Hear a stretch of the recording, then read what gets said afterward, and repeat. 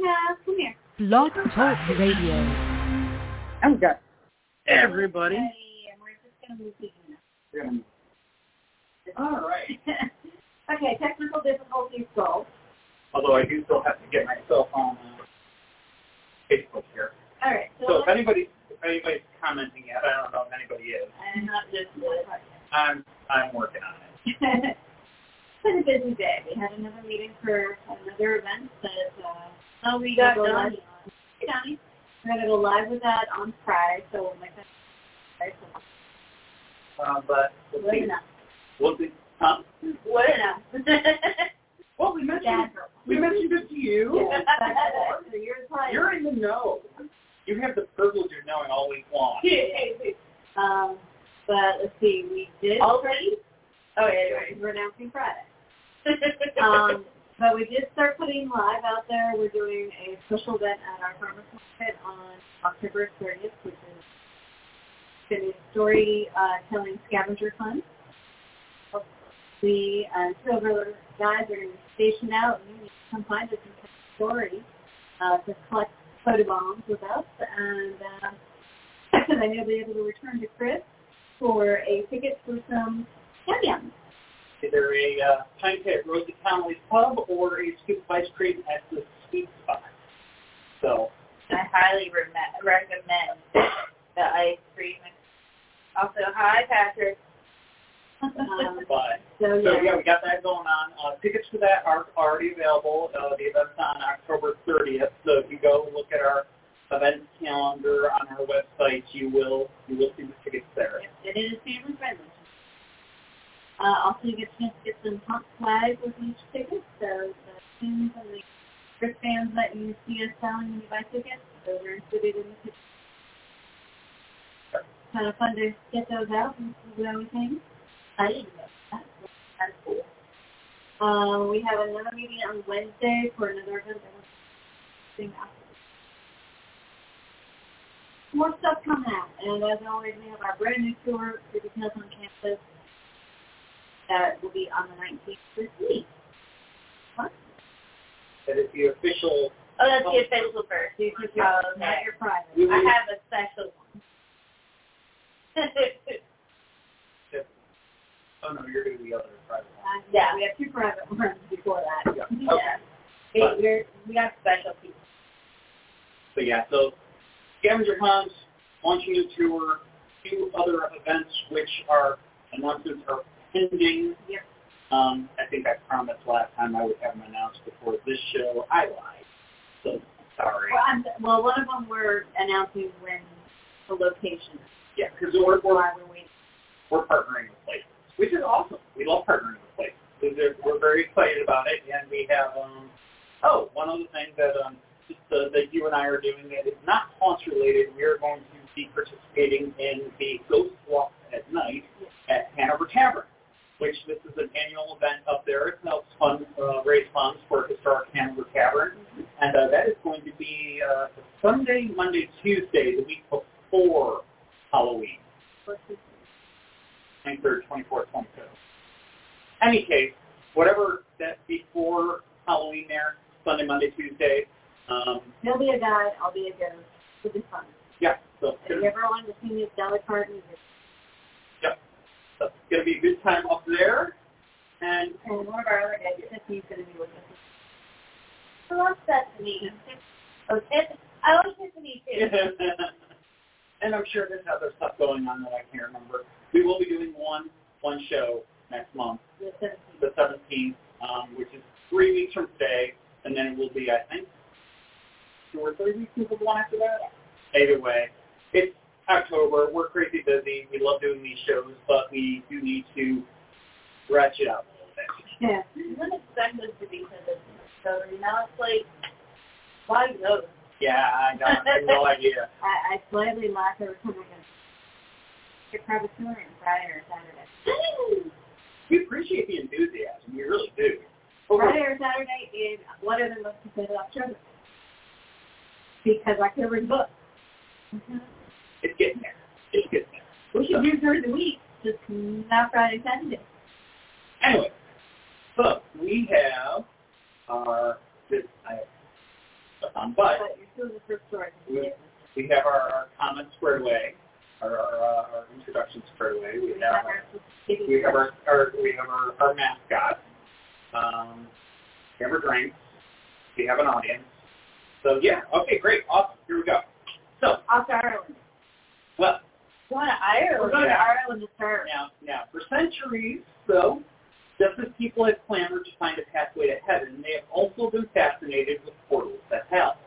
Most people wish to know where they are simply so that they can be avoided, but others would seek them out for less savory reasons. Our first stop does, in fact, take us to the Emerald Isle, to a place called Montpelier Hill in the Wicklow Mountains south of Dublin. The area is known for its beautiful views and the aging hunting lodge at the hill summit that was built by William Connolly in 1725. The lodge was not the first man-made structure to grace the hill. Rather, a prehistoric passage grade rested on the summit, and stones from this cairn were taken to aid in the construction of Connolly's lodge. When finished, the lodge was given the name Montpelier. Now, it's probably safe to say that taking stones from an ancient burial site to complete your hunting lodge is ill-advised. Shortly after the completion of the lodge, a storm blew the roof off within a matter of weeks. Locals whispered that this was the work of the devil for having damaged the burial site and disrespecting the old gods. Connolly was a staunch Anglican and decided he would put these spirits in their place and use the stones from the passage tube to replace the damaged roof with one made of stone. Despite Connolly's stubbornness, he was never able to use his grand hunting lodge. Connolly passed away in 1729, and was at that time considered by many to be the richest man in Ireland. Rumors flew about claiming that his actions on Montpelier Hill caused his death.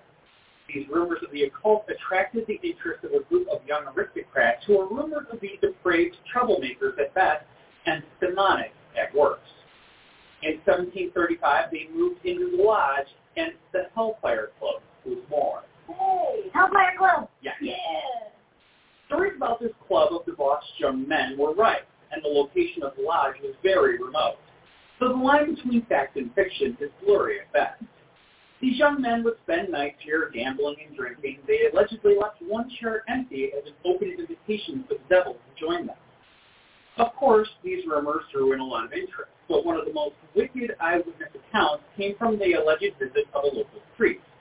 This priest claims that he went to the lodge one night and found the members of the Hellfire Club engaged in the sacrifice of a black cat. Horrified by the sight, the priest claims that he grabbed the cat and performed an exorcism. He expelled the demon from the poor deceased creature and further fueled the stories of demonic activity associated with the Hellfire Club. That said, it has also been claimed that Black Cat was Hellfire Club's mascot. So unless they were sacrificing their mascot, it's near impossible to know or believe. The club's stay at the lodge was brief as they moved out after a fire-damaged building, an event that allegedly coincided with the acceptance of their long-standing open invitation. As the story goes, one night a lone man knocked on the door seeking refuge. They allowed him in, and during a game of cards, one of the members of the Hellfire Club dropped his card. When he reached down to retrieve it, he looked at the man's feet and saw that he had cloven hooves. Seeing this, the man immediately burst into flame. This flame started a fire that spread throughout the lodge, and you can still see the charred walls when you visit today. The devil seems to have been an avid card player, as the same story is told down in Wexford about Loftus Hall, supposedly the most haunted place in Ireland. Which we talked about. Another version of the fire story claims that after a sermon to the devil, a servant spilled a drink on the notorious club member Thomas Burnchapel Whaley. Whaley's response to this accidental insult was to douse the servant with brandy and set him on fire. The fire then spread to the rest of the building, killing several members. Use of alcohol.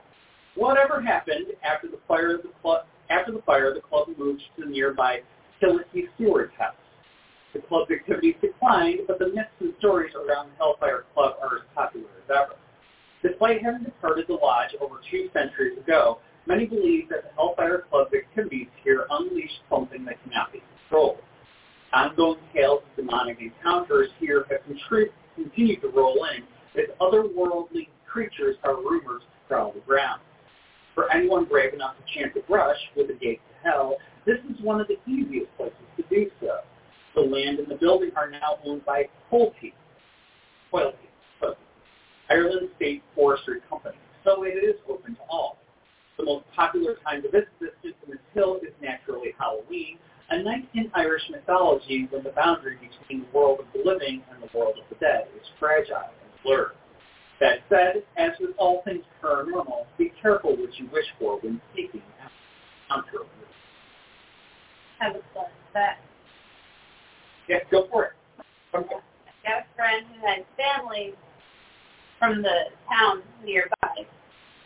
And one day they were joking about the black cat, saying, oh, you must, have the hair stand on the back of your neck every single time you see a black cat.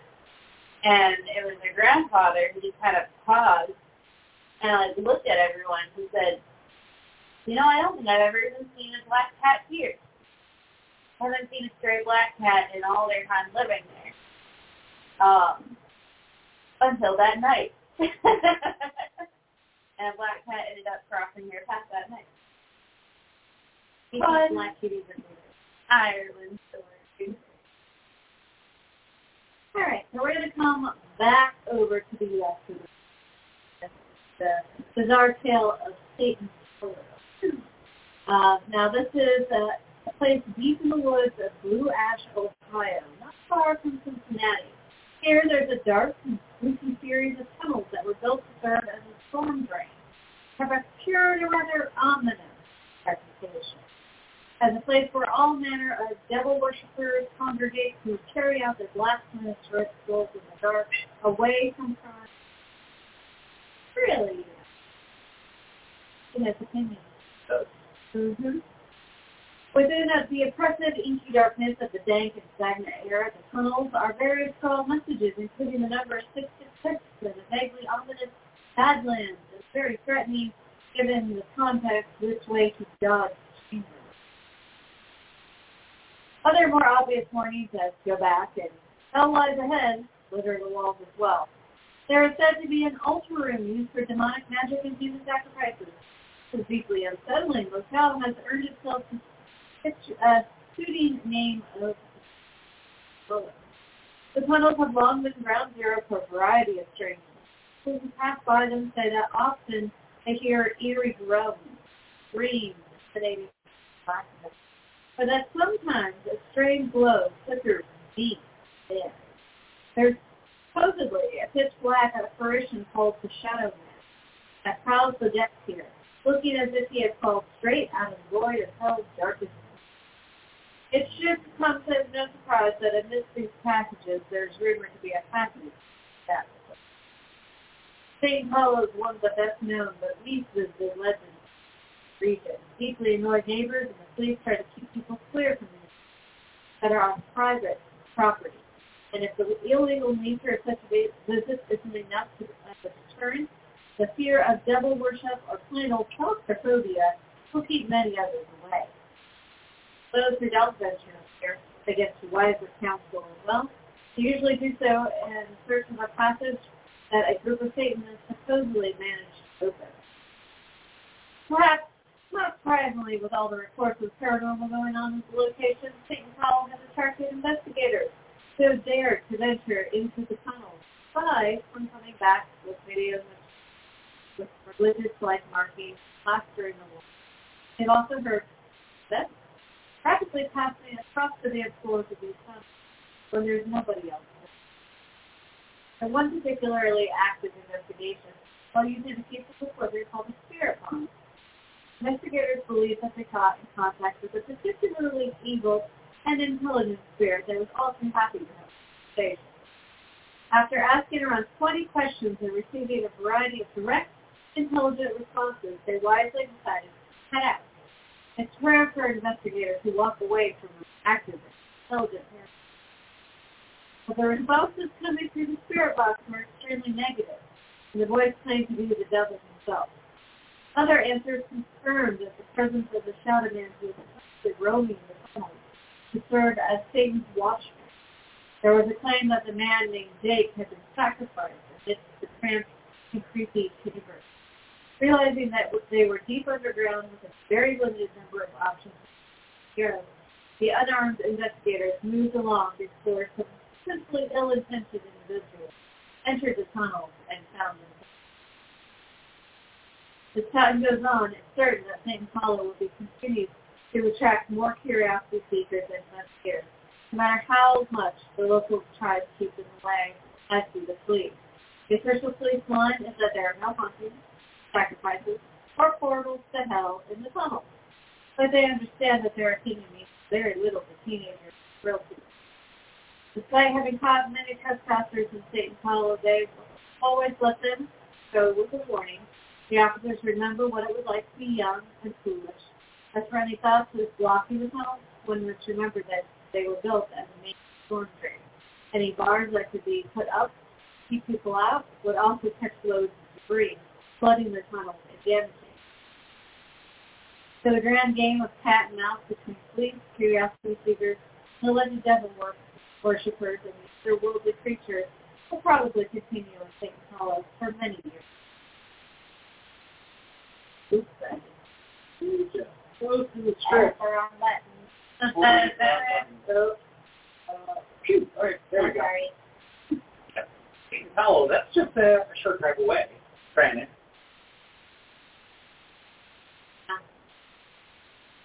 I don't do well as confined tunnels. Really don't. Especially dark, dank storm sewers. And you know how the dark stuff. Oh, yeah, I know. I'll go to Hellfire Club. I ain't over that one. Well, we go to the Hellfire. So that sounds fine. We're hard. I'm not gonna look at anybody's feet. That is my. I kind of skimmed a little when we started talking about the card story. It's one of my all-time favorite stories. It is a fantastic story. It really is. It really is a classic. And I know, yeah, it's associated here, but then, it's associated there, the other place there, right down the road. And I think it's been told at several other places. Yeah, I always get a part with the devil, though. Yeah. He likes the curve. Particularly across the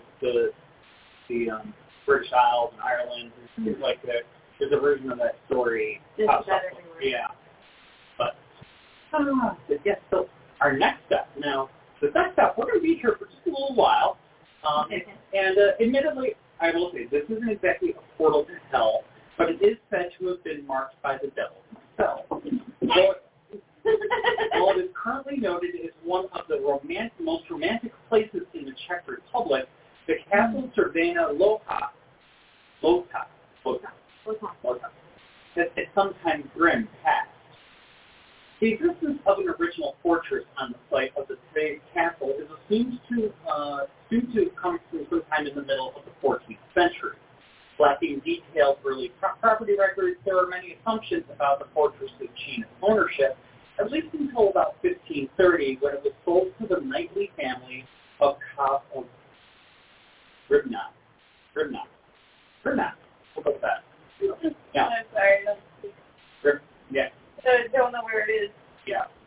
Now, of the Cobb family, the most interesting character was undoubtedly the Knight of Jan, capable manager, active builder, and loyal servant to the House of Habsburg. The short life of Knight Jan was tragically marked by the plague, which took 5 of his children in 1507. After Jan himself passed away, his remaining sons partitioned up the estate, and the families of 2 of the brothers, Butchval and Jerry. It's not Jerry. It's not, but it's Jerry. It's Jerry. Now, they wound up inhabiting Castle Cervena Lota together.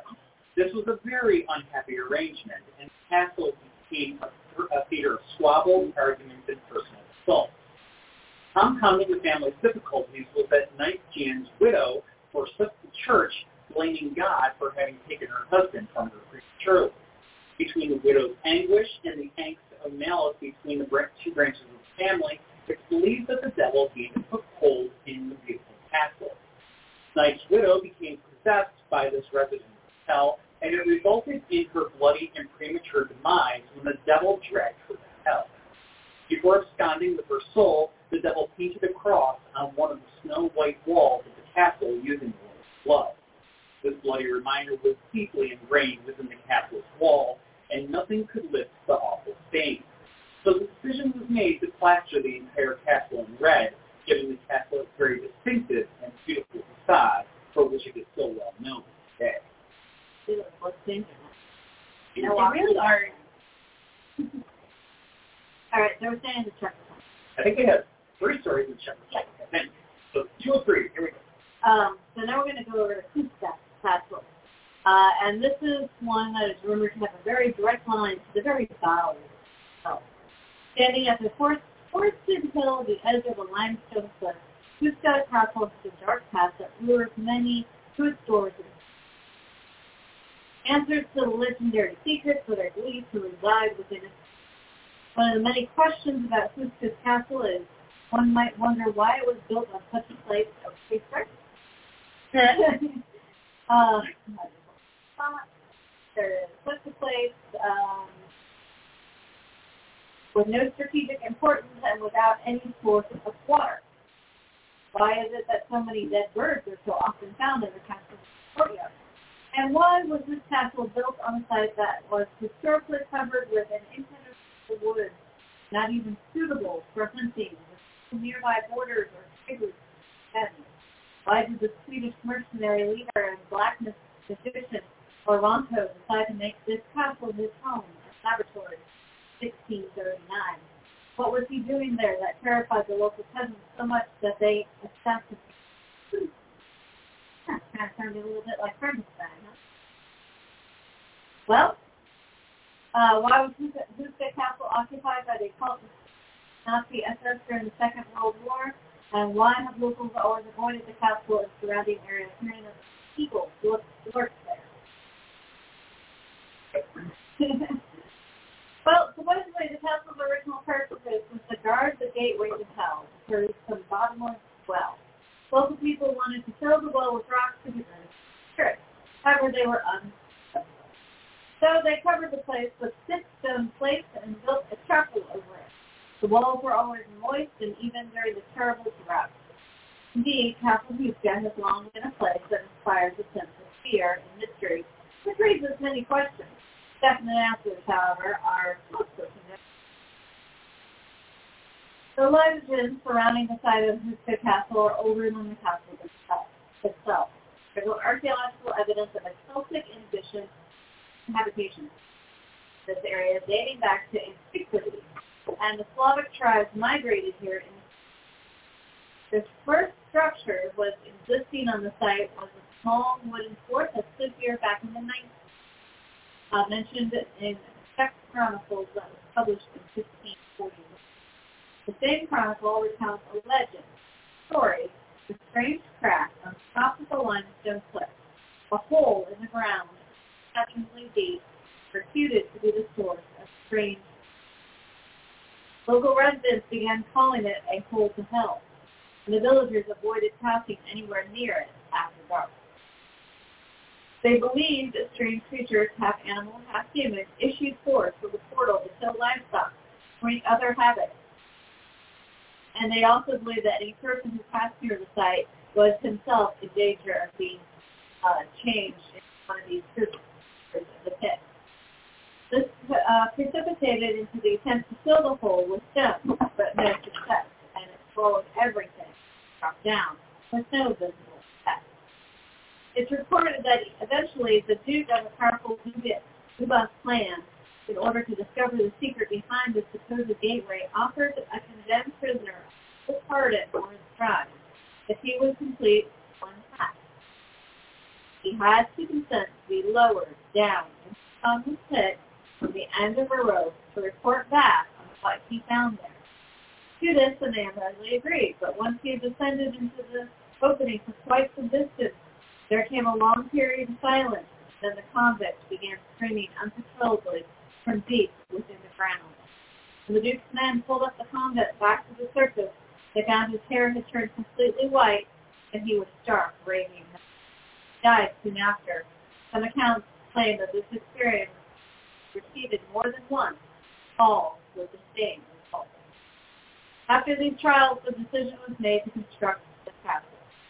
When the castle was built, the crack in the limestone was covered with 6 stone plates. The castle's chapel was constructed on top of it, or seal the hole to hell. The chapel was then dedicated to the archangel Michael and the leader of God's armies, to fight against the hordes of hell. Shaded frescoes on the chapel walls, some of the oldest known in Europe, date back to the early 1400s, depict Michael in 2 scenes. One, as he is fighting a dragon, a symbol of evil. In the other, he holds a sword in one hand and a scale in the other.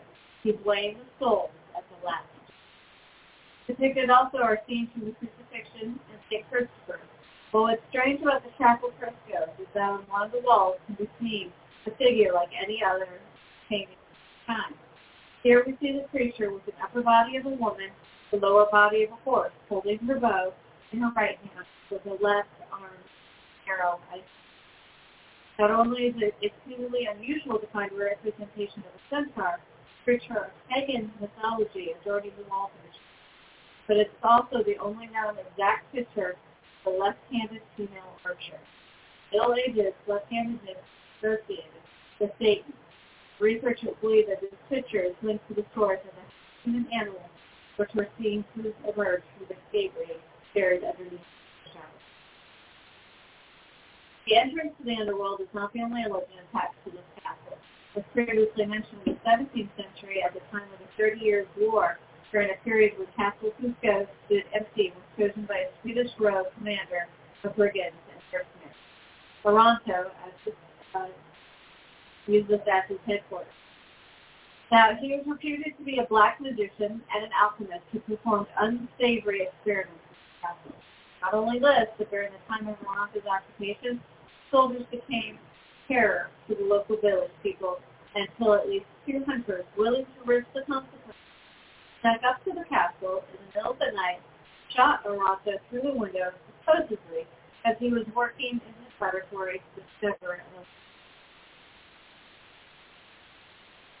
Another very peculiar fact about Huska is that when the square stone structure was originally constructed in the 13th century, most of its defenses were not facing towards the outside, but built facing towards the inner courtyard. So supposedly it looked like not a castle that's been built to keep enemies outside, but rather to keep something inside. There were no stairs leading up to from the upper floors of the castle down into the courtyard. It's not evident today because of the 30 Years' War in the middle of 1600s. Castle's tower, moat, and other defenses were dismantled as part of a decree issued by Emperor Ferdinand III to make private castles more accessible and less because earthen ramparts were also taken down. Beginning of the 18th century, the castle was remodeled into a Renaissance chateau, drawing visitors from across the region. In 1836, during a walking tour of the region, Czech poet Karl Heinrich Marko spent the night at the castle. Supposedly in his dreams, he was visited by a terrible vision, which he later recounted in a letter to his friend, Edward Heindel. Marko described his soul descending into the pit and then being transported into a hellish, mechanized future. Prague, 2006, where he wandered in horror and despair. Among other unnerving experiences in the vision, Marko wrote that he met a girl who showed him moving pictures, small caskets, but the darkness and he walked along high sandstone cliffs riddled with holes that projected an eerie yellow light. The canyon, uncannily like a modern enormous block of glass, which the present-day loom the outskirts of Prague. Marko was describing all of this in 1806. So how did these visions of the future emerge from? Was it really only a dream, or was it possible he was transported? For those who believe so. Now, it's also known that the German SS took over the castle during the Nazi occupation of 1995. It's not known precisely what they were doing there, as in typical SS gifts, they destroyed all the records. All evidence of their activities when German forces retreated from Bohemia in the face of the advancing. The castle was no strategic chance whatsoever to determine more effort or occupation. Given the known facts of the occult philosophies and coupled with the knowledge that Hitler channeled significant resources in researching the supernatural weapons used them against allies, it's not unreasonable to propose that the SS's reasons for occupying the council were related to experimental study. It's also been proposed that Huntsville was one of the SS's secret breeding grounds, a location where who were of acceptable blood were given service by able-bodied SS troopers in ongoing efforts. Sure. Whatever the significance to the Nazis, the castle fell into disrepair during the Communist era, and the grounds were littered with landmines. Few were willing to take a chance to visit the castle until they were actually cleared away. Now, this is one of the main reasons why the current owners will not allow any excavation inside the castle. There's supposed about it cracking for fear of possible existence of return explosions. That said, the castle is in the process of being renovated and restored in modern day. So these legends surrounding the castle don't end there. Personal perusal of a number of internet sites and blogs revealed that even a modern-day visitors to the castle claim to have unexplainable experiences of all sorts, followed by instances of extremely bad personal luck when they leave the premises. Some say that they feel an irresistible aversion to the first place. One of them is Hannah McGee, owner-operator of McGee's Ghost Tour in Prague.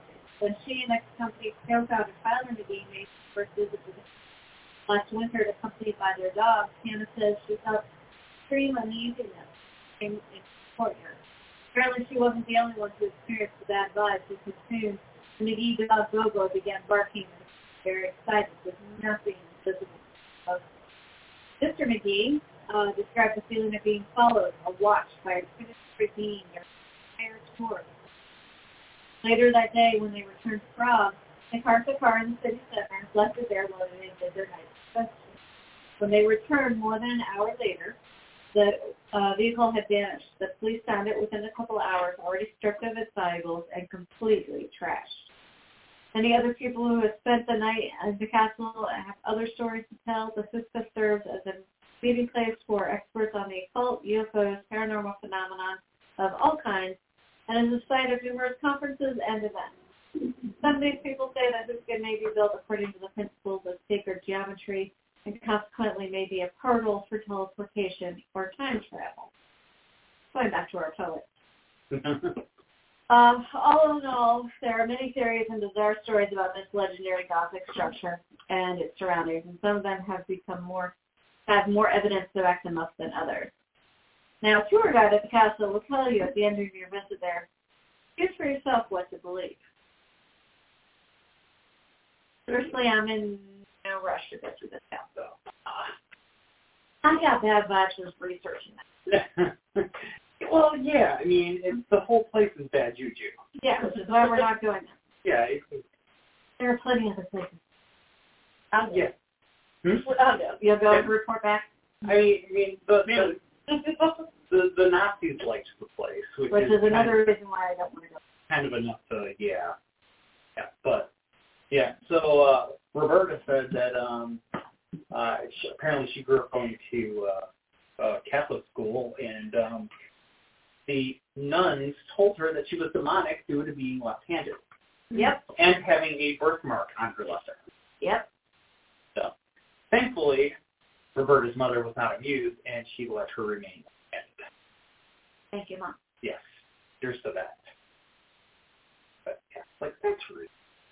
David got told back in school. Yeah. My cousin was handed. Yeah, Patrick, Nazis liked the place, the red flag. Yep. That's the truth. But anyway, so yes, one more stop in the Czech Republic. And so yeah, it has a disproportionate number of these gates to hell, but it is what it is, I guess. And this next stop takes us to the mysterious Faust house, which is located on present-day Charles Square in Prague. Now, where does the Faust come from? Does it have anything to do with the famous alchemist, astrologer, and magician Dr. Faust? Perhaps, but let's investigate the legend bound to this building. Once upon a time. Let's just say the check does not have happy endings, but I'm just saying. There was a poor student living in... Yeah, you got that right. This is a heck of a story. There was a poor student living in Prague's Newtown district. His clothes were old, shabby, and full of holes. His shoes were broken and leaked. He lacked money to such an extent that he fell a few months behind on his rent payment, and his landlord ran out of patience. Suddenly, he found himself standing outside the door with no place to go. He walked the streets of Newtown, hoping to find shelter from a heavy rain. As he passed the Faust house, he spotted that the main gate to the building was ajar. Tired and hungry, he sneaked inside the house. Hell, eyeballs are talking. So, it was full of fascinating and mind-boggling things. As he looked around, he also looked up towards the ceiling, and there he noticed a large hole burned black along the edge. He remembered the legend connected to this house that he had heard from an old fellow. According to the story, the previous owner of the house had disappeared, and nobody had ever seen him again. It was said the devil himself took that man from his bedroom, their bodies piercing a hole in the ceiling as they flew straight to hell. This was a great punishment not only for his greediness, but also for his dreadful cruelty. After the initial joy of finding shelter faded, the student became less and less comfortable. He increasingly felt more and more afraid.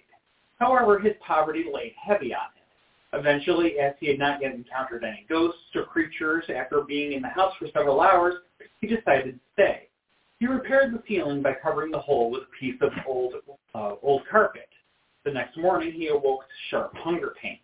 He searched the room for anything edible, but found only a silver coin in one of the many ceramic bowls. He hesitated to take it, but his hunger was stronger than his modesty.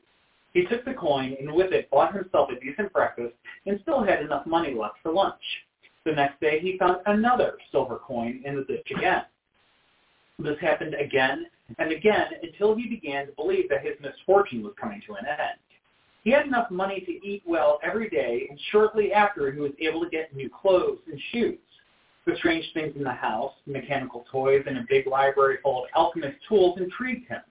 He was so amazed by his discovery that he started studying the old magician's books and parchment. He realized he did not have to work at all because this shiny coin appeared in the bowl every day.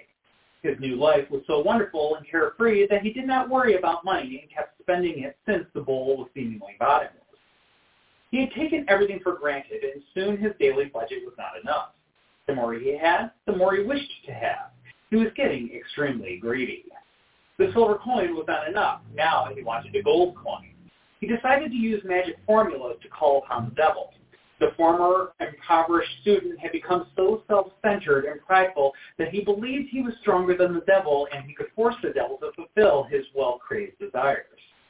His blindness brought upon him his own misfortune. Nobody ever saw the student again, and because he had no family, nobody really looked for him, and soon he was becoming forgotten. Until, on a cold November day, a wanderer sought shelter in Newtown where he found the main gate of the Faust house open. He entered and went upstairs, ready to rest, but when he looked towards the ceiling, he froze in panic. The furniture was broken, shreds of tattered clothes were strewn all around the room.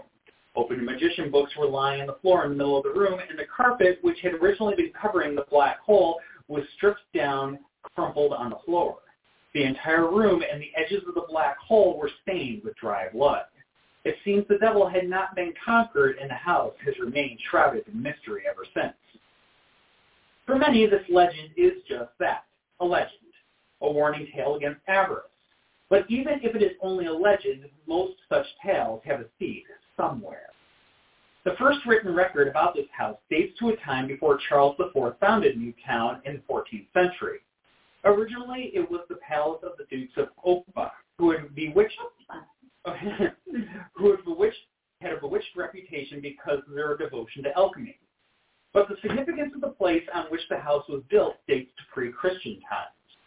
At the location of today's building, there used to be a pagan sacrificial ground devoted to the death goddess Morana. Therefore, the name of this place, Na Morani, has been preserved to this day. A long time before Newtown was established, there was a fenced yard guarding the most important trade route, the Royal Route, that linked the historic fort of Visyard, Prague Castle. For centuries, this route was also part of the coronation route for Bohemian kings. Nobody knows when or who dubbed it the Faust House, and there are no written passages about it in any historical document. Dr. Johann Georg Faust was a wandering alchemist, astrologer, and magician. Rumors about him floated around even during his lifetime. It was said that he associated with the devil. The house is connected to Faust's legend, although according to historians, he never lived there. The legend probably arose due to several successive owners who were devoted to natural science and alchemy, as was the wandering magical Faust. The first known owner of the property was Yaroslav Kapun de Shova, who is quite dubious. The scaffolds claimed his life in 1539. The house was forfeit to Emperor Ferdinand I, who gifted it to his personal doctor, John Kopp, whose hobby was alchemy. With great probability, Kopp had an alchemist laboratory in the house. Next in line was Edward Kelly, a court alchemist of Emperor Rudolph II. Kelly settled into the house in the late 16th century and most likely is responsible for the alchemy-themed frescoes now found on the walls. Apparently, he carried out his largely mysterious experiments on the grounds. It is therefore not surprising that the house, with its doubtful reputation, has become subject to dark rumors among people. They are loosely linked to the legend of Faust, but what actually happened in this house? Was it really visited by the devil himself? More of the house owners were members of the Moldona Skoponsky family, nobility. They acquired the house in the 18th century when Ferdinand bought it.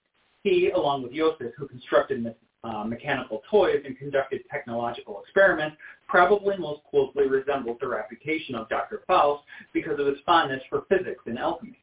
Occasionally, people heard explosions during the night and saw flames leaping from the windows. There were visible moving figures and other strange machines in this house. The lords of Moldova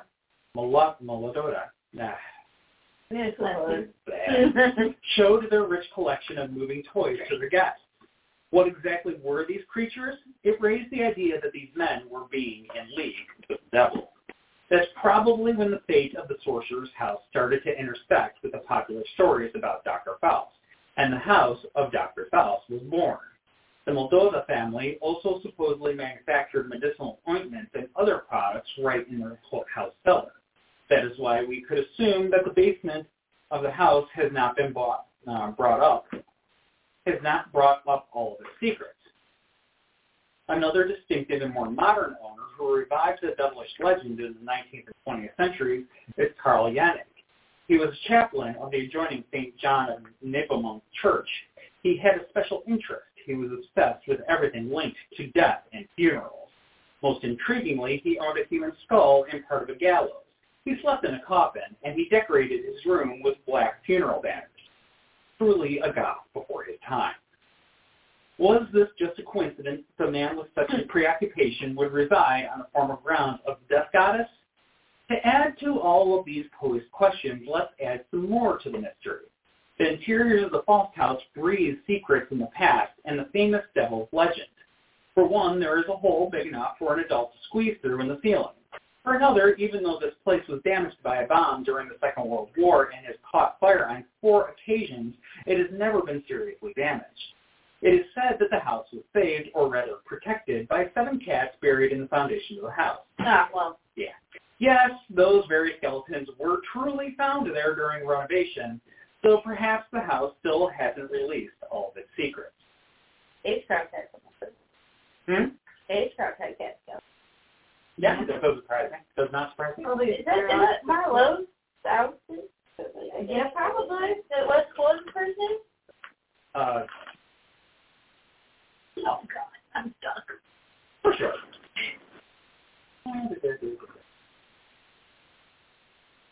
It was probably Johann Georg Faust. Yeah, that's Marlowe's house. Yeah. Neato. You learn something new every day. All right, so we're going to come back to outside of the pond. We're going to go to Texas. No, I was like, why the accent? Drop the accent. Drop it. You know Texas has got a hell portal or gate. Do not finish your drink. I cannot condone it.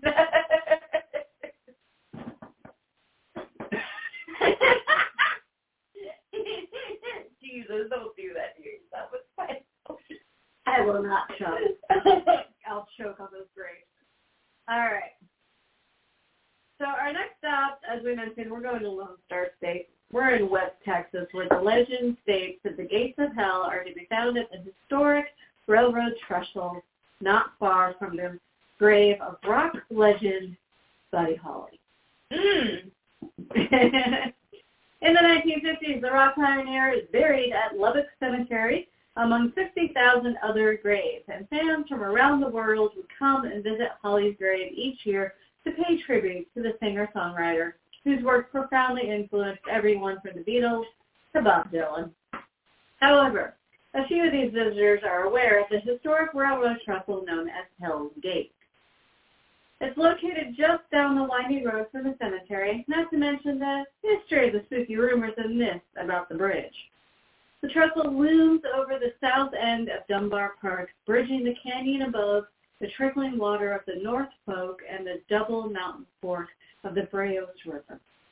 It's an imposing structure, and at night it is indeed an ominous sight. The park isn't located in the best part of Lubbock, and the trestle itself is isolated, so it's highly recommended that if you choose to visit, go during daylight hours.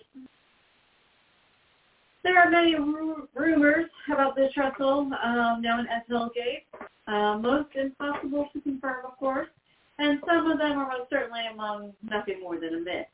But the place boasts rich folklore. Believers claim that the trestle acts as a bridge connecting the South Plains with the Spirit Plane. One dubious story maintains that in the early 1900s, robbers forced the train to stop on the trestle, murdered the passengers, tossing their bodies over the bridge and into the stream below. During the 1970s, rumors abounded of satanic cult members would perform rituals at Hell's Gate, and as macabre as that may be, it's one of the more plausible stories surrounding the trestle. Over the years, the site has indeed attracted some strange visitors on occasion. There's also a rumor that a young woman committed suicide by hanging herself from that bridge. Many visitors to Hell's Gates report that shadow figures or even glowing orbs are easily seen. Whether these stories are the work of an overactive imagination or a genuine supernatural sighting, it's a question best left to those who are brave enough to check out the site for themselves. But it should be noted that the city of Lubbock has placed a chain link fence over either side of the trestle in an effort to keep people from walking across the railroad ties. A fall from that trestle can easily result in death or permanent injury. We strongly discourage anybody venturing out on the trestle itself, but the location is fascinating enough to be viewed from the ground. We're going to stay in New York, but we're just going to jump ahead. Yep. Oh, uh-oh. Last stop for the evening, as a matter of fact. Yeah, there was another one I found, but the police warning on the story was so big. I'm like, yeah, we're not going to talk. Yeah, we are. Oh, you know. You left it in there. You left like a sentence in there. And I decided that the script was looking a little short, so I took that. Oh no! So I took that sentence and I expanded upon it greatly. Okay, so well, hang on. What is the police warning first? Don't go there. Don't go there. Oh. Big, fat letters. You will be in jail. You will be fined. Do not go there. Yeah. I mean, we've told stories like that before. Oh, no, they actually do. And they literally are arresting at least one person a week. Yeah, we've told stories like that. Patrick says, I guess we're living dangerously tonight. Yeah. Okay. Now, I did not mean for this to go in, but okay. I edited. Yes, you did. Editorial review. All right. So our last stop, as I actually typed here, is a source of much controversy, as rumors state that the devil himself holds court with his worshippers there. Many believe that Stoll Cemetery in Douglas County, Kansas, is a gateway to hell. It is Kansas. I don't think we have anybody watching in Kansas. I think I stayed there. Anyways, moving on. But there are some who claim that Skull Cemetery does not deserve the blood-curdling reputation that it has gained over the years. Skull Cemetery and the abandoned church that rests next to it is in the tiny, nearly forgotten Kansas town of Skull. There's not much left of the village, save for a few houses, a newer church, and about 20 residents.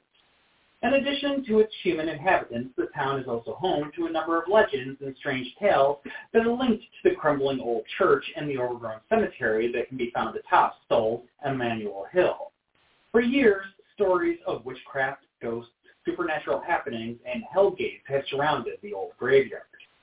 The legends say that these stories have been linked to Skull for more than 100 years, but none of them made it to the print until 1970s, where in November of 1974, an article appeared in the University of Kansas student newspaper that spoke of several strange occurrences in the Skull churchyard.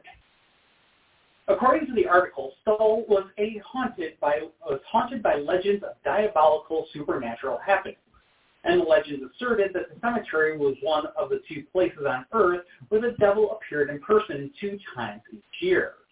It is said that the cemetery had been the source of many legends in the area, stories that had been told and retold for over a century.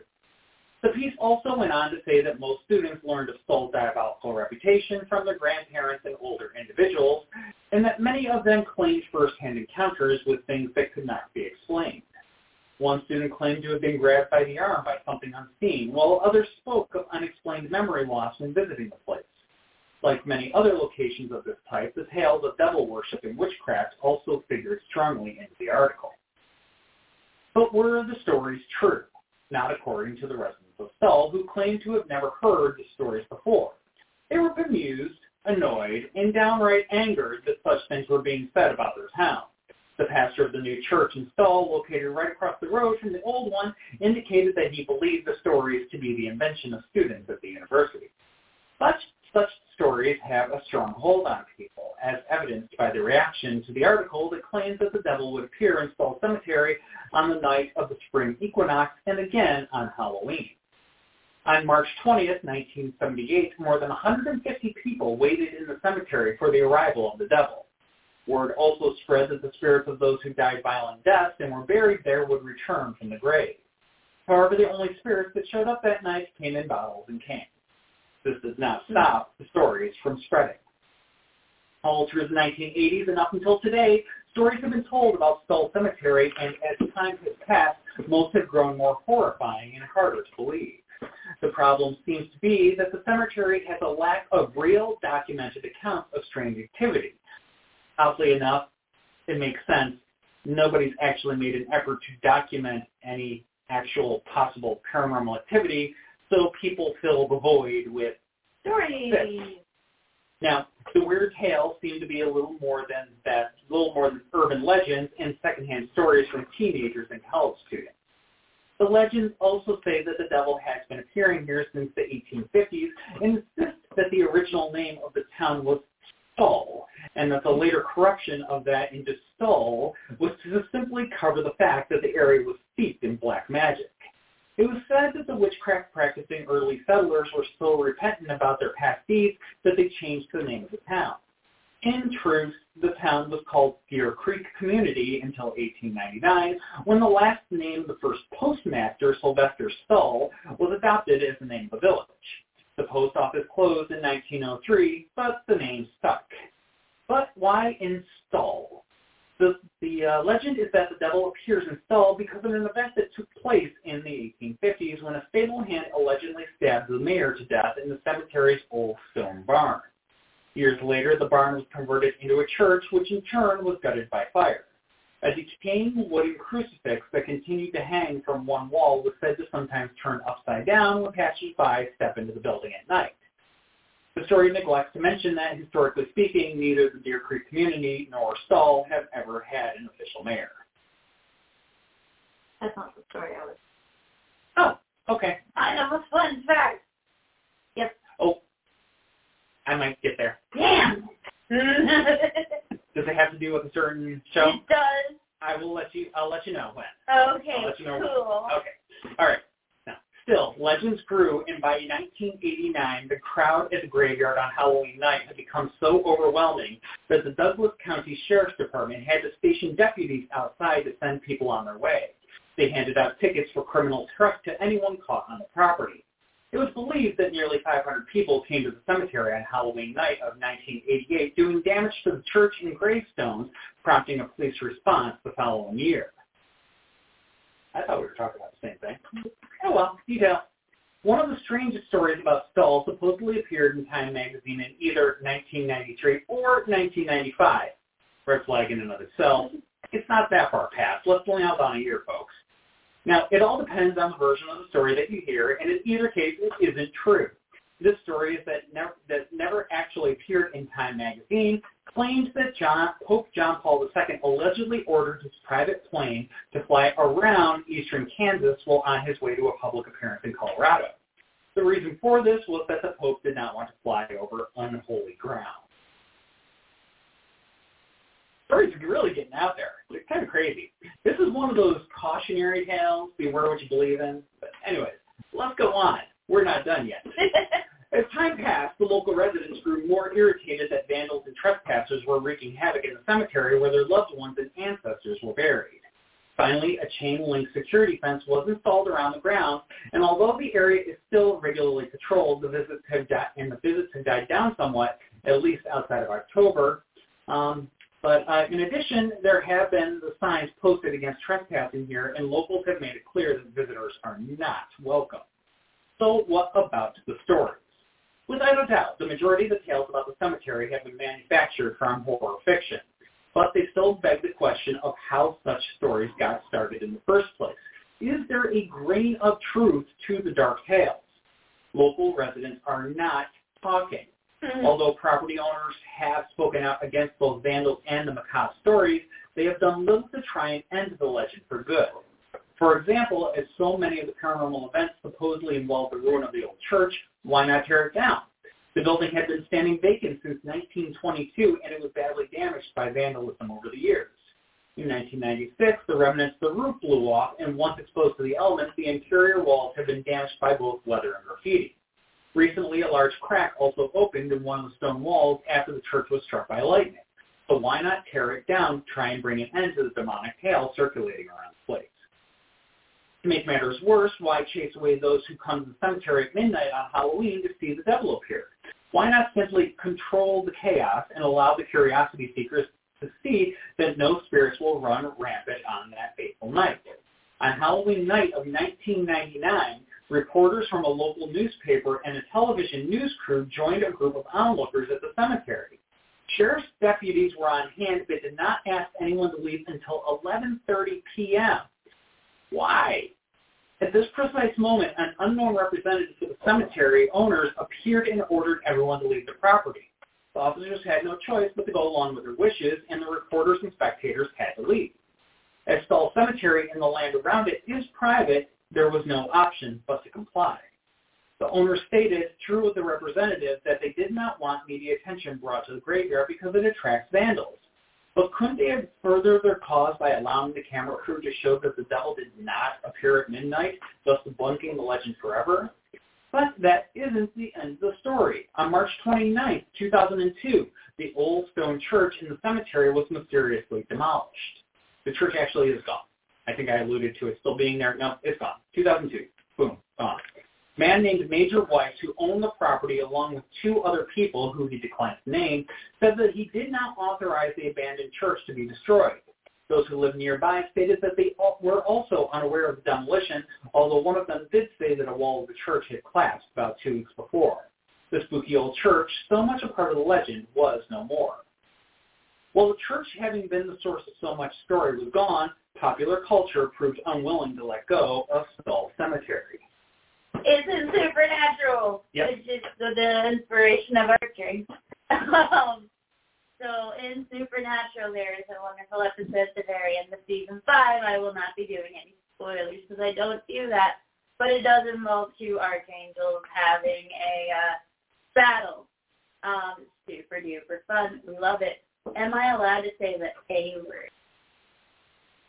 Not. Oh, okay. There's a really famous line in it, and I'm not allowed to say it. You'll just have to watch Supernatural. Yeah. But yes, it is the penultimate episode of season 5, which was initially intended to actually be the end of the series. It was. Yeah. And it wasn't for some. Yeah. But I'm glad we got the ending we did. It was good. Yeah. So, try as they might, Seoul is unable to shake its reputation as an angry stomping ground of the devil. Now, I will say Seoul also has, there's lots of mentions of it in pop culture. Yeah. There was actually 1992 or 93, the band Urge Overkill put the picture of the church on the cover of their album. That is a obscure reference, but I... My question is that midnight on Halloween, does the devil play the violin or in Georgia? I don't know. Why is it an obscure reference? I grew up with Urge Overkill. Okay.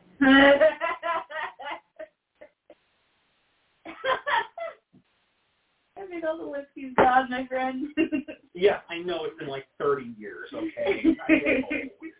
Let's not play that card. It's my card. That's okay. You're aging better than I am. My other boss is opening a toy store for Star Wars toys. And he said, yeah, we're mostly just doing vintage toys. He unboxes a whole bunch of things from episode 1 that I had when I was a kid. And he called them vintage. So, you're not lying, Aid. Comments. So I can't read them. They're Yeah, way too small over there. My understanding was that he lost the violin in effect, so not anymore. Well, the gold one anyway. That was his Patrick. Yes, he lost it to Johnny.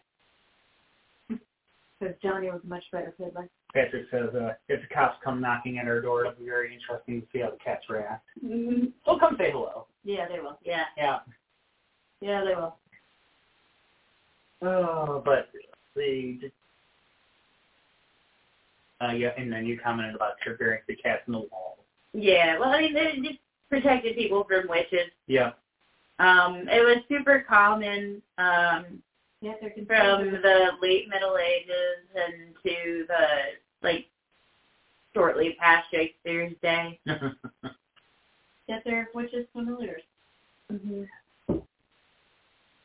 Okay, that's really freaky because that was somebody jumping up the bed. Oh, thank goodness. It sounded like it was that side of from the wall, yeah. I was like, that was a cat jumping up the bed. But I will say that Patrick noted that waiting for the devil to appear in a cemetery at midnight sounds like the worst idea ever. It kind of does. If it sounds like a bad idea to Patrick, it's probably a bad idea. It's fine.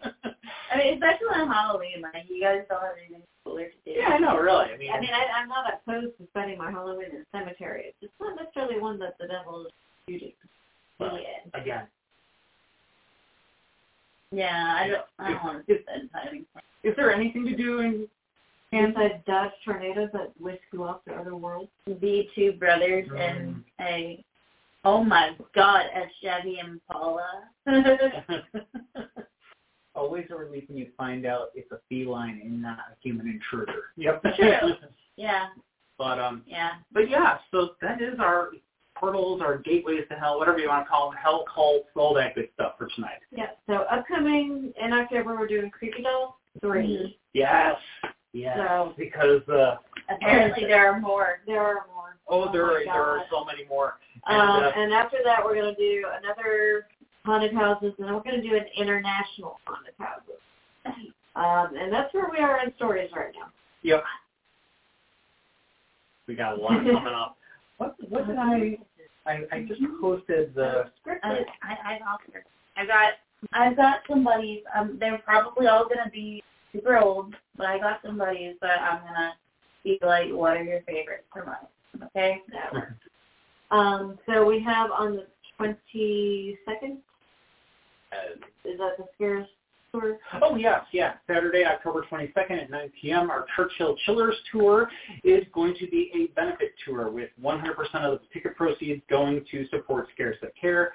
So please, please, please go ahead and buy your tickets and come on out and join us on that tour. We're hoping to sell it out, maybe even twice over, because we're going to have a couple of people there. We're going to have 2 guys available to go ahead and sell as many tickets as possible and hopefully raise a small boatload of money for Scares the Care. Right before holiday season for families. Yep. Of course, Key West happening still first weekend in December. Yep, we're just over 2 months away. Yep. You're announcing. No, not yet. Not yet. Got a meeting about that on Wednesday. Gotcha. So need to figure out exactly what the details are going to be, but it looks like it's a go. That's good. Yep. Just got to figure out the details. That's what we got coming up. Yep. So a lot going on. Yep. Everybody who's in Florida, be safe. Yeah. Please be safe. Batten down your hatches. If you need to come to Virginia, let us know. Yep. Yes. Fingers crossed everybody's going to be okay. But, yeah. So, but yeah. In the meantime, it's going to be 3 weeks till we're doing this again. Yep. Mm-hmm. And in the meantime, we got a boatload of stuff going on. Starting next Friday, we enter our official spooky season schedule, which is going to be Wednesday through Sunday. Wednesday through Sunday. Public tours running every night, Wednesday through Sunday, with 2 tours on Fridays and 3 tours on Saturdays. So lots going on there. And that's in addition to the special events that we've already mentioned and the other ones that we have still to announce.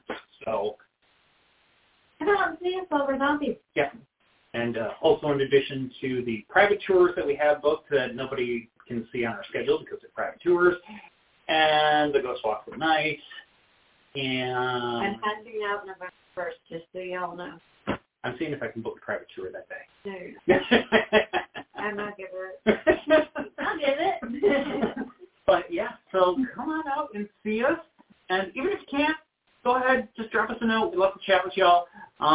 And yeah, if you want to support Scares the Care but can't come out on the 22nd, go on their website and shoot them a donation or something like that. Shoot them the amount of new tickets for missing Haunts tour or whatever. Any amount is welcome and appreciated by them. So, but yeah, I think that's it.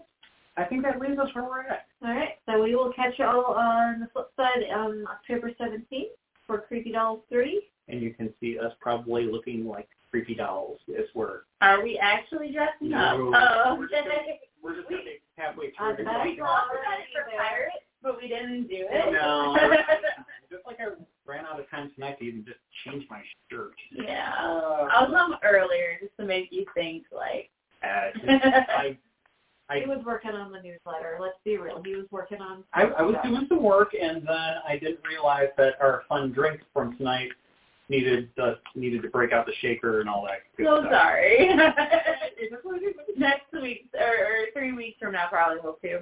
Yeah, admittedly, I like shakers. Admittedly, I gotta say, it wasn't my thing. Really? I loved it. It's not terrible. Obviously, I drank mine, but wasn't my thing. Okay, so what didn't you like about it? Just the lemonade. I think so. You like pineapple juice? Oh yeah, I love pineapple juice. It might have been the lemonade that we used, but it is 4 parts lemonade, 2 parts pineapple juice, 1 part whiskey. Yeah. And then cake over ice. I probably switch a part whiskey for a part. Because I can't taste the whiskey at all. Yeah, I needed more whiskey. But the grapes, like, I didn't think the grapes would add anything to it, but it... Yeah. Well, they were supposed to be green grapes. I know we had these. But we had red. We had red, so that's what we used. So. But I feel like the green grapes. If Hedrick wants to dress up. I don't know what I'm dressing up. Like, how are we going to dress up as a doll? Like, I mean, you won't even know if I'm dressed up. You could just... you could put some rope. So not doing creepy doll makeup, sorry. You could string me up from the ceiling. I'll be a marionette. I'll control you from over here. Yeah. I don't know. But anyways, I'm tired. A little tired. And I'm rambling. Yes, and I'm doing some shots. Yes. It is time to close. All right. Everybody, have a good night. Be safe out there. Hope to see you soon. Even if we can't, don't hesitate to drop us a line. Do it. It doesn't have to be a doll. It's your Halloween episode. Have fun with Halloween costumes. We could wear a Halloween costume. That could be fun. Hopefully mine will be in by then. So. And you won't even know. Oh, no, you told her coming on the show. Yeah. Good night, everybody.